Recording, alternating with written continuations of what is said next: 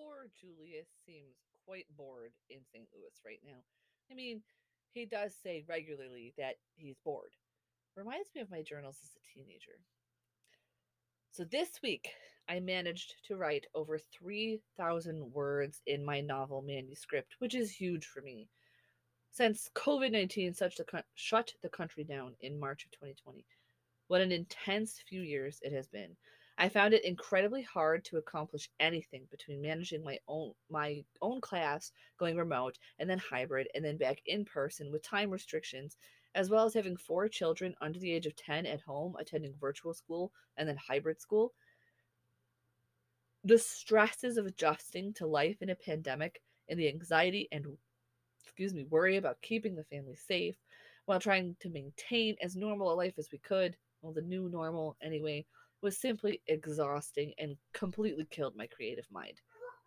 My only creativity left was, excuse the dogs, funneled into how to create more happy memories for the children during this time.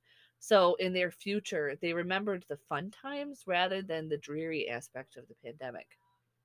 It's been hard, and I was too hard on myself. I am proud to say that this project did have one of the effects I desired and got my writing juices flowing again. Huzzah! After the intense flow of research and information in the first three entries, the fourth was much more, thankfully, mundane.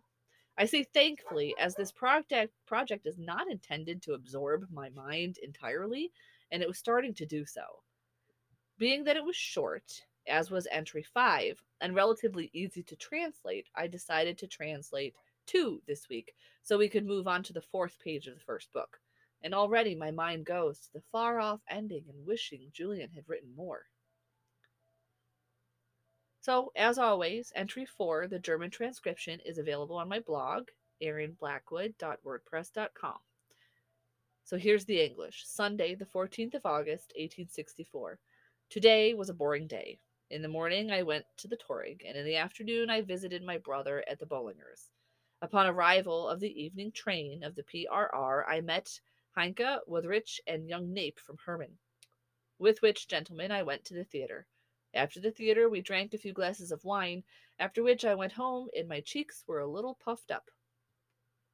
One mystery that was solved by this entry was the PRR he referenced in the very first entry. Now, with the mention of the train, I know that PRR is not an obscure military acronym, but stands for the Pennsylvania Railroad. I also learned that apparently my sensitivity to wine came from my mother's side of the family. I do believe I might start a map of where I highlight the places he visited while in St. Louis while he stayed there, if I can track down the places he mentions, like I tracked down the location of the Tivoli. Perhaps I can one day walk in his shoes through St. Louis. Now, entry 5, Monday, the 15th of August, 1864. I played at being bored and stayed that way. During the day, I bought some jackets, shirts, and things for the boat, and in the evening, it was the Tivoli as usual. I also met Florian, I think it's Florian, Just, from near Herman, on the same evening. The name at the end of this entry eludes me. I'm just not quite sure what he wrote. I'm getting the feeling that he's not one to be idle, and this wait for the steamer to get ready is really driving him mad.